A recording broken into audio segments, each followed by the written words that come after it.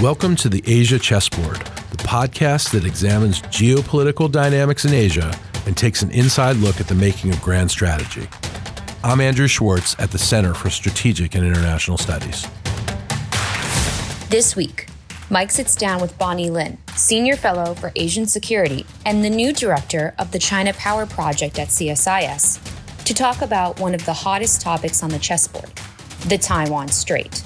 Bonny and Mike assess if China and Taiwan are truly on the brink of war, dive into China's overall strategy towards Taiwan, and discuss what U.S. commitment to Taiwan security means for allies and partners in the region.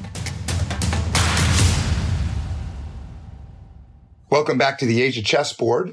I'm delighted to have with us Dr. Bonny Lin, who is not only joining us on the Asia Chessboard, but has joined CSIS as our new Senior Fellow for Asian Security and the Director of the China Power Project, which Bonnie Glaser started.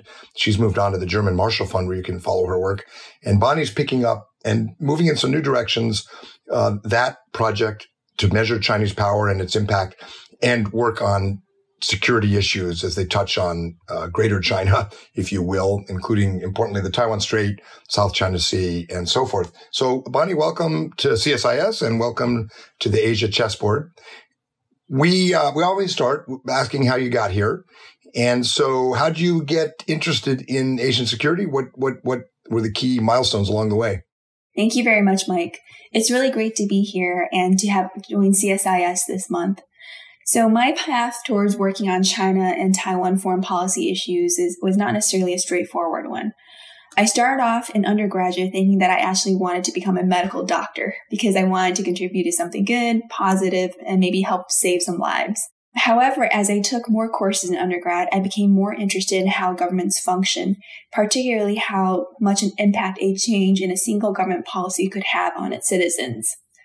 At that time, I was most interested in the social and economic benefits governments could provide. So I was much more interested on, for example, analyzing the welfare state and what governments could provide to its citizens directly. Somewhere between undergraduate and graduate school, my switch focused to U.S.-China relations, and I was most interested in understanding how the two countries could, if possible, work together. And if cooperation was not possible, I was most interested in understanding how the two countries could find ways to avoid war. I think part of what drove my switch to foreign policy were the discussions that were occurring at that time when I was in college about the Iraq War in 2003 and the implications of use of military force. I also remember back then that Taiwan President Chen Shui-bian began his referendum in 2004 and all the discussions about future cross-strait relations and how the resulting back and forth between China and Taiwan had raised the potential of a China-Taiwan conflict in which the United States could be involved. So given my interest in U.S.-China relations, I then took a somewhat unconventional path in terms of focusing on China.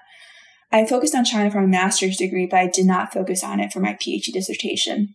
My master's advisor at that time, Professor Kenneth Lieberthal at the University of Michigan, had advised me that there are many experts who understand China, but not all of these experts who understand China actually understand U.S. foreign policy.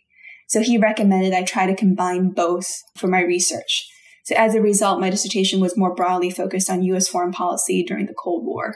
So I was incredibly fortunate to be able to continue to go back to working on China after I graduated from my PhD. You're not the first social scientist working on international security who thought at one point they were going to be a doctor and go to med school and then encountered anatomy and advanced biology courses and also got inspired by theories of impact and change in international relations. Your PhD was not on China specifically, though, right? No, it was not. It was more broadly on U.S. nonproliferation policy. And you did that at Yale? Mm-hmm. Yes, I did. And so how did you end up did you go right to RAND from there? I did, yeah. So even though I didn't focus on China as my dissertation, I was still doing some work related to China on the side for different courses in my studies.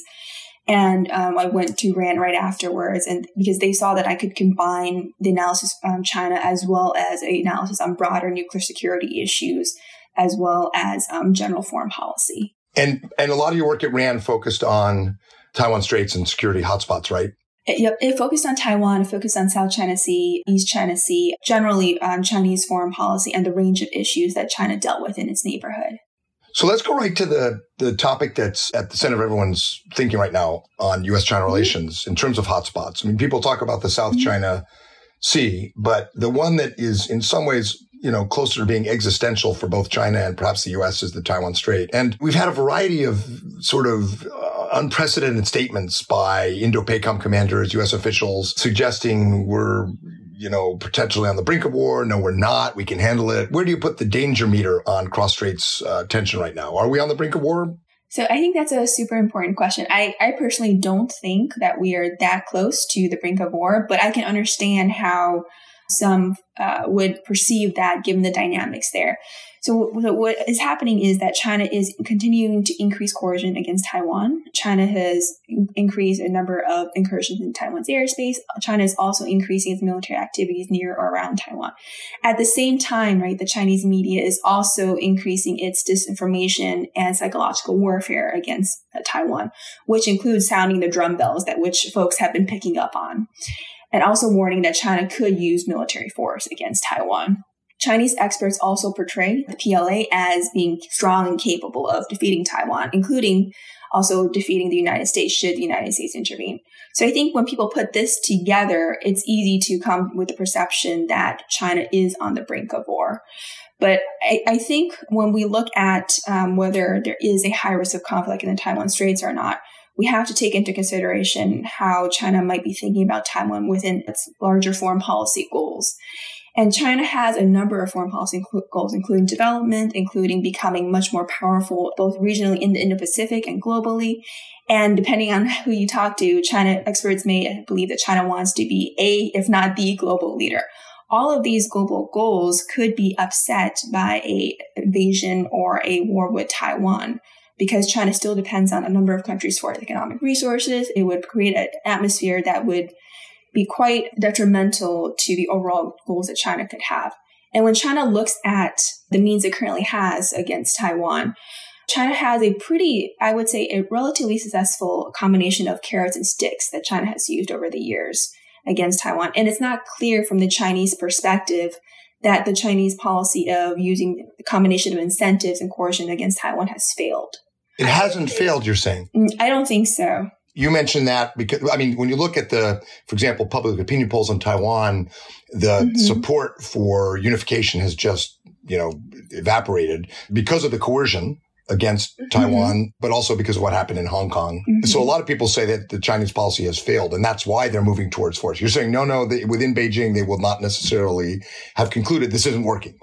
That, we don't like it, but it's not war, the gray zone coercion, the pressure, and some carrots, not many. And you think that the weight of opinion in Zhangdanghai and China is that, no, this is still working. We can still make this work? I think the weight of opinion is they haven't assessed that it has failed completely. Okay. So, for example, when you're looking at the overall dynamics, right, when you're looking at whether the military cross-strait balance, China has a significant military advantage. If you're looking at the economic dynamics, Taiwan's economy as a proportion of China's is significantly much lower than, say, 20 or 30 years ago.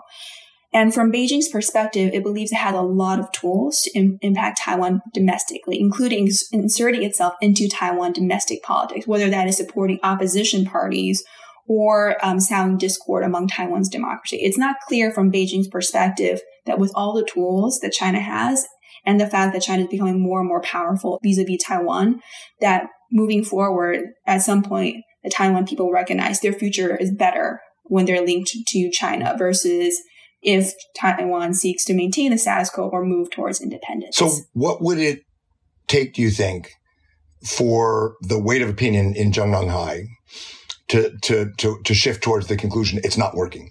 Would it be, obviously de jure independence by Taiwan is a trigger. That's now codified in the anti-secession law of 2005. We know that. But would, for example, a succession of DPP victories in presidential elections do that, do you think? What would shift the opinion in Beijing towards concluding that the current approach of sticks and carrots, many more sticks and carrots these days, but is working and they don't need to use force?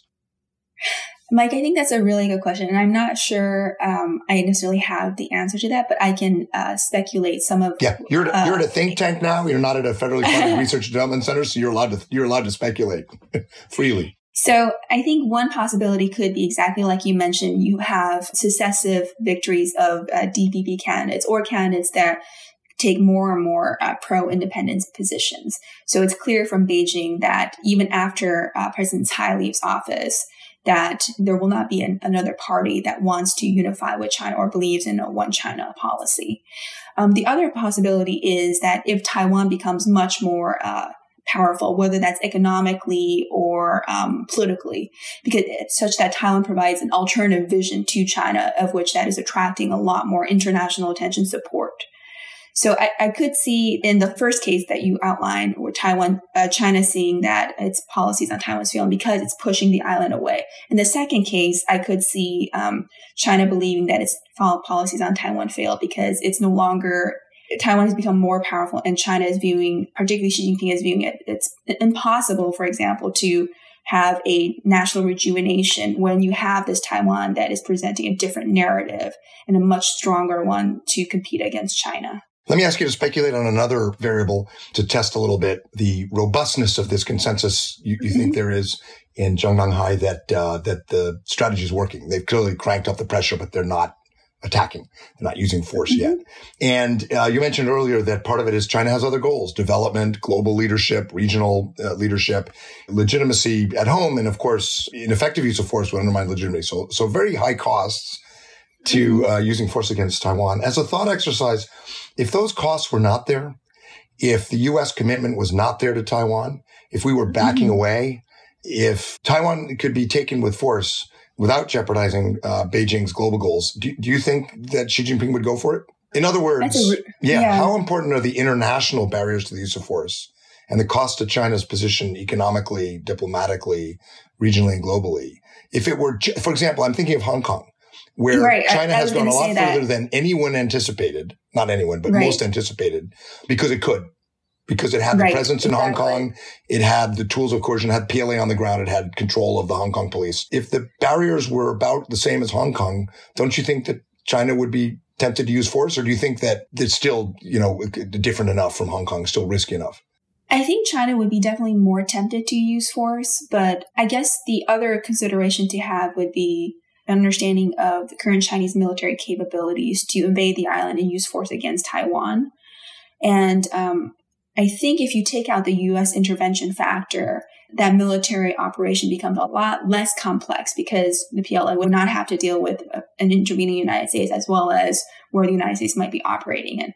But that doesn't mean that that operation would be costless. It would still be quite damaging on the PLA. It also could impose significant costs on an island. It could mean, depending on how the operation occurs, significant destruction of Taiwan in the process, as well as parts of coastal China, which could have quite a bit of impact on how China functions internally and public opinion in China about the cost of such a conflict in Taiwan.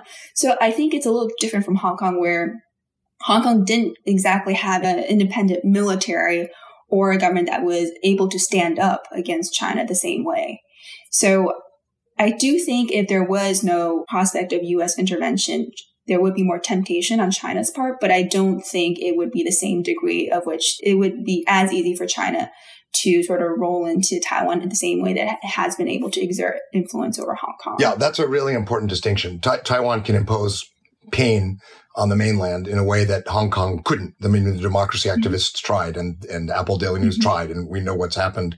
So that's a very important distinction. But, Hong Kong also shows us that there is a much higher risk tolerance in Beijing, and they care less what the international community thinks, which has direct implications for how we think about security in Taiwan and Chinese intentions. Evan Medeiros and I argued this in a foreign affairs piece about 6 months ago. So then the other cost, and arguably the most important cost that China would face, of course, would be the cost of conflict with the U.S., which, of course, could escalate to God knows how far.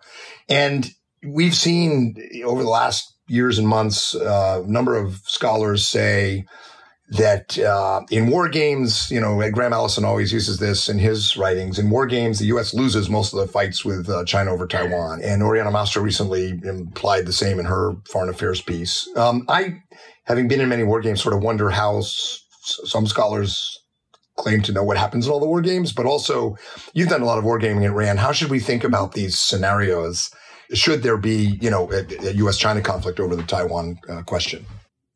Thank you, Mike. I think that's a really important question because a lot of war games, including war games for man, are used by folks to justify their perception that the United States is not able to defeat China in a Taiwan conflict, or that China will win over the United States in Taiwan scenarios. So my personal experience working on war games is there's a lot of assumptions built into the war game about how capable the Chinese military is, including assuming that the Chinese military, which has not been in a high-end conflict against the peer for decades, would be able to function the way that they intend to and would be able to incorporate all the advanced capabilities that it has now brought into its arsenal. I think that is still very much a question mark. So a lot of war games portray China as much more powerful and much more and cast it into the future. So they're not necessarily trying to understand how China would necessarily invade Taiwan tomorrow, but in the future hypothetical scenario, how might China necessarily act? Part of this is because war games are designed to help the United States be able to plan our capabilities. So they're not designed to be easy on the United States. They're designed to challenge the United States to help us improve. So in that sense, I think it would be somewhat misleading to take the results of these war games and say either the United States won or the United States lost. And the bottom line is, in my experience, and there are many different kinds of games. There are political military games. There are games that test the war plan. There are games that test specific variables like missile defense or political willpower. Very few of these games are designed to be predictive. They're designed to make you think about variables, stress your capabilities, and so forth. So I'm glad we had this little detour because I think it's important to put that in context. However, that said, I think it's safe to assume that the U.S. war plan, whatever state it's in, is a heck of a lot harder to execute today than it was 5 years ago or 10 years ago. So the problem is clearly harder for us. What do you think the U.S. needs to do to make sure that if we don't have dominance, we have at least effective deterrence vis-a-vis China and the Taiwan Strait? Right. So I think the United States needs to do a number of things. I mean, number one is making sure that we're investing in the right capabilities in order to counter China in the Taiwan Strait. And I would put number two after that, or maybe jointly number 2 and 3 would be helping Taiwan invest in capabilities that it needs for itself, because we want a capable partner that we're helping. And we want to also make Taiwan responsible for its own defenses so that when we're coming in, we can work very effectively with Taiwan in the case that we do need to intervene in a China-Taiwan contingency. And closely related to that is we need to be able to be working with our close allies and like-minded states to come to Taiwan's defense. So for the United States to be able to operate effectively in a China-Taiwan conflict, we, for example, need access to military bases in Japan. Ideally, we would also want Japan to contribute to such a fight. So I would put those 3 items as probably the most important. First, the United States has to invest ourselves, helping Taiwan, and then getting support from our key allies and partners in the region. You may have seen a few weeks ago in the Nikkei Shimbun in Japan, 74% of Japanese said that Japan should play a role or has at stake in the security of the Taiwan Strait. And the Japanese parliamentary defense vice minister gave a speech recently at Hudson where he said Taiwan and Japan are not just friends. I think he said we're brothers. And the defense guidelines that were reviewed and revised between the U.S. and Japan about 6 years ago, and the new Japanese interpretation of Article 9, allowing collective defense, all of that political, regulatory, policy, constitutional variable is more permissive now for Japan to do more with us. At the end of the day, I don't see Japan going anywhere near us in terms of having a Taiwan Relations Act or an explicit commitment. But the use of force, the successful use of force against Taiwan or the absorption of Taiwan by China would be, if not existential, it certainly would hit vital interests for Japan. Sea lanes, 100 miles from Japan's territory, the effective use of force in the first island chain, possibly the control of TSMC and major technology hubs that are so crucial to Japan. But of course, that's all true for the U.S. too.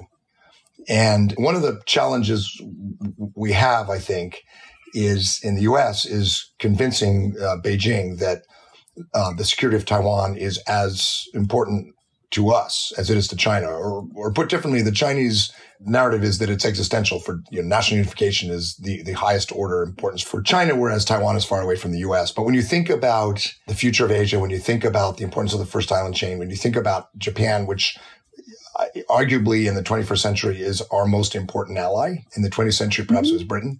You think about all these things, I don't know whether you'd call it vital or existential. Well, I'd say it's vital. And we need to communicate that in our narratives. And I think the Biden administration and Congress are doing that pretty well. Right. I think it's pretty clear. Don't you? I mean, do you think that Beijing has any doubt now? Maybe they did a few years ago, but a doubt about the American willpower on this? I don't think so. Chinese military planning has taken into account that the United States is likely to intervene in such a scenario. And that's part of their training. It's part of their investments in military capabilities. And I would add to your point about the importance of Taiwan by pointing out that even though we do not have a clear security defense commitment to Taiwan, we are Taiwan's primary defense partner. And it would be widely perceived by the region that if we do not come to Taiwan's aid, that we are not as involved in the region and we are to some extent ceding our influence to China. So I think despite the fact that we don't have, the treaty and whatnot, it is perceived and there will be an emotional reaction from countries in the region that the United States is not standing up to our general commitments, as well as standing up to Chinese coercion in the region if we don't come to Taiwan's defense. In addition to that Nikkei Shimbun poll I mentioned, where 74% of Japanese, agreed they have an important stake in the Taiwan Strait, which is really remarkable, actually, because most of post-war Japanese history was about avoiding that mission, if you will. And now I think there's broad support for Japan playing a supporting mission. Again, not out of a defense commitment to Taiwan, but because force against the first island chain is pretty vital or existential in terms of Japan's national interests, and therefore very high on ours. My sense is the Chinese probably plan Japan in now too, in a way they didn't before. And maybe Australia, although Australia's geographic distance, logistical role is more distant than Japan's. But my guess, and this is, of course, we're speaking based on entirely not classified guesswork on our part, but my guess would be the PLA assumes Australia will play some role, maybe not in the Taiwan Strait, but in securing the southern flank. Right. The interesting question is, in some ways, Europe. I don't suspect that the PLA expects to fight the QE2 or the Charles de Gaulle, but that the European piece is really important in terms of broader cost imposition on the economic and geopolitical side. What's your sense of how China reads Europe? I mean, the usual narrative in open source Chinese literature is that there's a multipolar world and the US and European poles are different. They discount the transatlantic alliance. But Biden's trip to Europe, though not perfect, sure was interesting in that context. I mean, Taiwan got mentioned for the first time in these summits. What's your sense of how China is viewing this right now? So I think China is quite concerned in the direction that EU, NATO, and G7 are moving.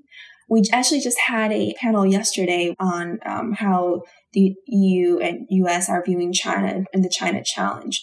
And what's interesting from that panel is that we're now closer to Europe in terms of thinking about China challenge than we were, say, 5 years ago. And China definitely is seeing this and tracking it. But I agree with you. I don't think China assumes that Europe would necessarily be involved militarily. Right now, a lot of the European concerns on China are more on the softer security side. But as you mentioned, there has been a recent statement about the need for sort of peace in the Taiwan Straits. So I think China will be closely following that to see if that is then backed up by military activities from individual European countries and what that means in terms of their own planning. And I have to say, and I think you'd agree, this is all possible, this stronger Japanese, U.S., and in a different way, European support for Taiwan. It's possible because Tsai Ing-wen is steady.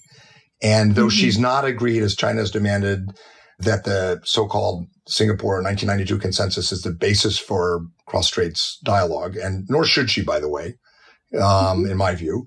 So she's fallen short of Beijing's expectations in that regard. Nevertheless, she's been very steady and very disciplined, and a real contrast, frankly, to the president she worked for, who I knew and interacted with, Chen Shui-bian, who was just so, a little bit like Donald Trump in the sense that he used unpredictability as a political tool, but it made the U.S. and Japan and other countries very suspicious of where he was taking us in this wild ride back in 2003, 4, and 5. And Tsai Ing-wen saw that. She was the MAC chairwoman, head of the Mainland Affairs Council. I interacted with her quite a bit when I was in the NSC about Taiwan's intentions with respect to the referendum they did at the time and so forth. But one thing I learned about Tsai Ing-wen is she's a lawyer, a trade lawyer. She's incredibly smart. And she can read the situation extremely well. And I think she's realized and successfully demonstrated that the most important thing she can do for Taiwan in some ways is be reliable and predictable. And that's part of why this alignment is happening internationally, I think, to her credit. I want to circle back to what you said at the beginning, though. If I understood correctly, you said that the consensus is that in Beijing, in the Central Military Commission, Zhongnanhai, whatever we call it, the Taiwan, that the current strategy hasn't failed. But then when I said, what would tell China it failed, you mentioned success of the DPP and sort of marginalization of the deep blue pro-unification forces, which is happening, and increasing international alignment in support of Taiwan, which is happening. So I'm afraid to ask you this, but is there a danger we'll be the victims of our own success? That will be so successful in dissuading China from using gray zone coercion that maybe force gets more attractive? I do think there is a danger of, when we look at, for example, U.S. or international communities' engagements and interactions with Taiwan, we do see that when we do show significant support to Taiwan, China does feel the need to respond. So, for example, when our senators visited Taiwan and we provided Taiwan with the vaccines, China responded relatively quickly a couple days afterwards with a massive show of military airplanes in Taiwan's airspace, right? So we do see a track record that what our actions do lead to Chinese reactions.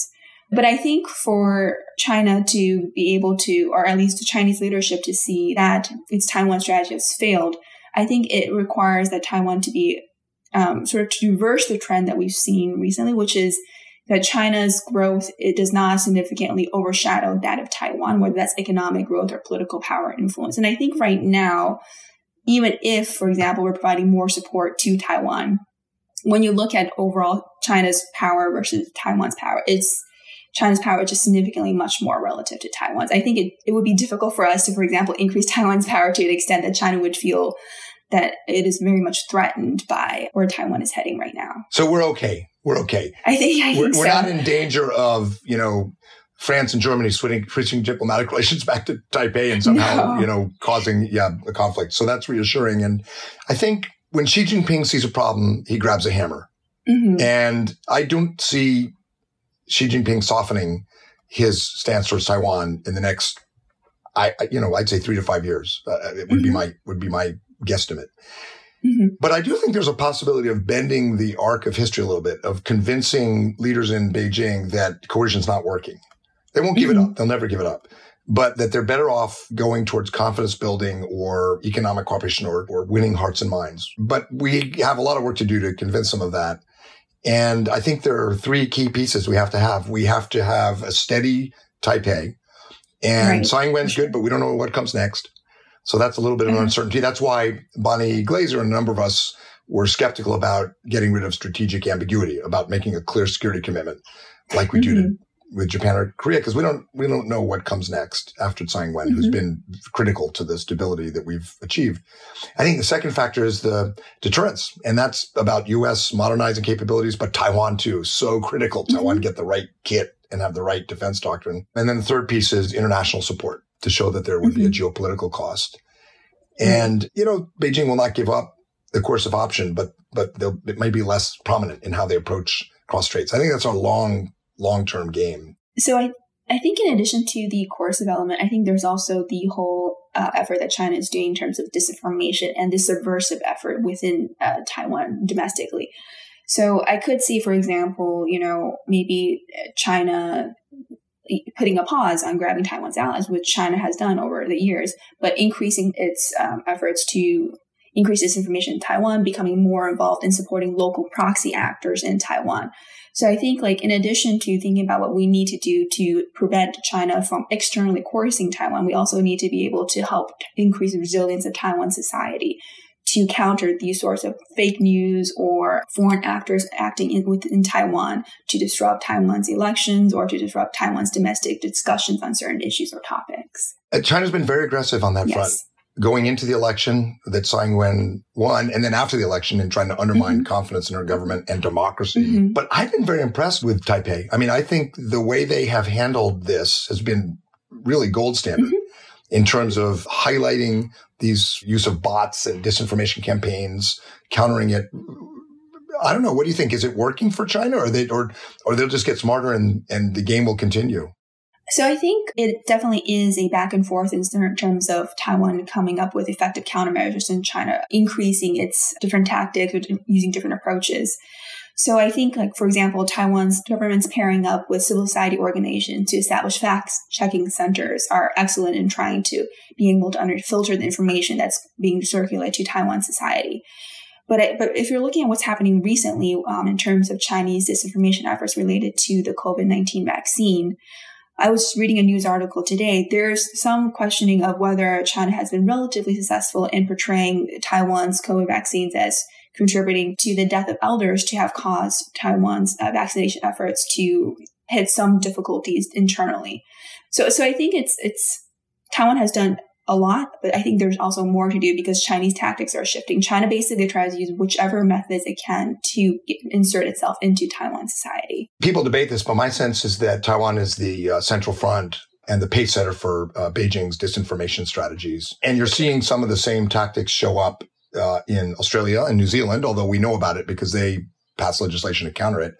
Less well known, I think you see it in places like Mongolia and the Pacific Islands. And I think Taipei has a lot to teach these other democracies about how to defend themselves. It doesn't require diplomatic relations for those lessons to be conveyed. And I think there's been some of that and hope there's more. Very much so. I definitely agree with that. So tell us, let's shift to your CSIS role. So, you're obviously going to work on these issues, but also China Power. What should we be looking for and what can people tune into? Yeah, thanks for asking, Mike. So in terms of my general broad research interests, I'm broadly interested in Chinese foreign policy as well as Taiwan foreign policy in the Indo-Pacific region and at large. I would group my research interests into, I guess, 3 large buckets. The first is, of course, China Power and issues related to basically building off of what Bonnie Glaser has already set up, a very successful site and a very successful model. So where I see China Power, I guess what I'm calling it 2.0, is basically taking what Bonnie had done, the very successful analysis of Chinese power across different elements of Chinese power, and then putting it together into cross-cutting analysis. So an example of cross-cutting analysis could be looking at how Chinese power has shifted after a major event or how Chinese power has changed as China is thinking about either achieving a particular goal or how China seeks to influence a particular country or nation for that respect.